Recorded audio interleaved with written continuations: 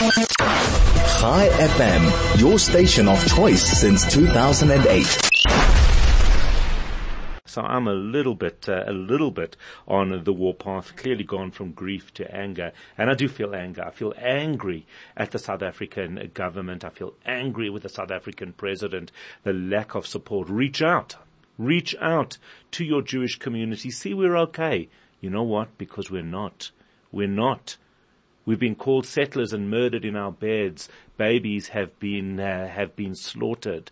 We are not okay. Check in with us. See how we are doing, and maybe try and reach out to us as well. Jeremy Marlow is a broadcast journalist. He joins us this morning. We wanted to change the focus just a little bit and look into how or what could have happened here. James, a very good morning to you. Thank you for joining us. How are you?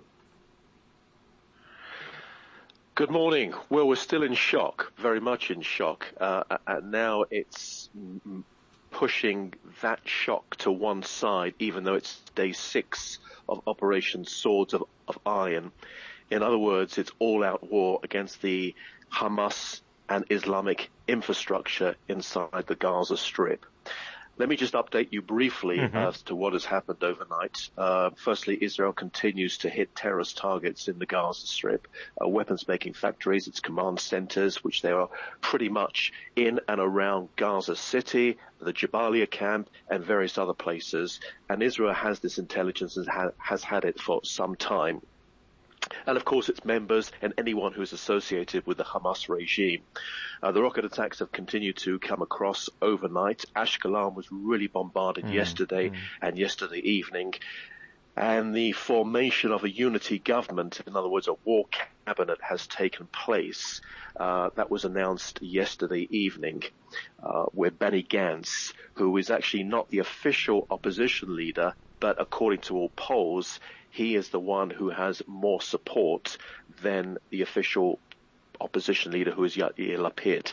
So Benny Gantz is bringing in his party, and we're just seeing now the names of some of the soldiers being released who've been killed. And the American Secretary of State, Andrew Blinken, is expected in Israel later this morning, if he is not already arriving at this precise time. So there's a tremendous amount of movement. We're still in probably, I would think, almost the second phase of the war. The first was just to contain the territories in Israel, make sure that those areas are relatively safe.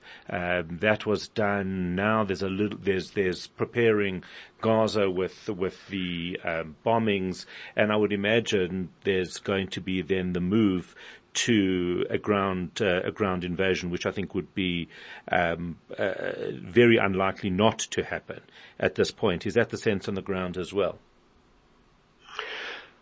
Yes, it's very unlikely, because the objective right now is to destroy, as I said, the Hamas infrastructure. You're not going to destroy Hamas name. Unfortunately, we've seen horrendous cheering on of the Palestinian movement, and specifically these attacks in places like London and Manchester and in New York and various other cities across Europe. And you've seen it in Johannesburg, of those who were shouting "Free Palestine" from the river to the sea, and some of the horrendous videos and comments being made on social media platforms. But you are going to see a full invasion, and this invasion is likely to come within the next 24 to 48 hours. Israel has spent a great deal of time since last Saturday bringing in various Israelis. I know some who were based in London for the holiday, for the Sukkot holiday and the Simchat Torah holiday. They received Texas on Saturday afternoon and Saturday night, and during that time, El Al sent a plane. They've sent in another plane to pick up Israelis and to bring them back to Israel. This, as I understand, is the largest bringing in of soldiers, around 3,800.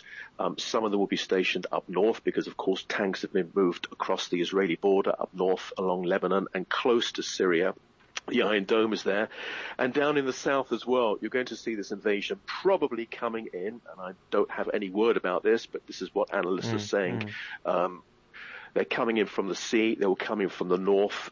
They will come in, obviously, from the east side, using various crossings, and just take part of Gaza, if not all of Gaza, and just try and root out Hamas and its military capabilities, which Israel has been really having to suffer from pretty much from 2007, 2008. I believe it was the first war in 2009.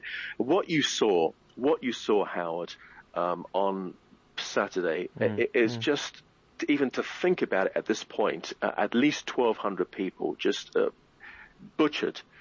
We have not seen anything like this since the time of ISIS. And if you take into account the major attack or attacks that occurred to the United States, i.e. 9/11 and Pearl Harbor, if you put those two attacks together, you add up the numbers that were killed, it doesn't come anywhere close to what took place on Saturday and on Sunday. Nowhere close. It's 10 times worse according to the population figures within Israel.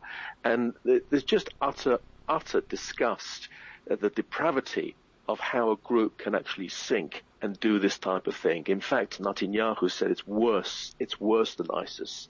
And their objective is now to prevent this from happening anymore.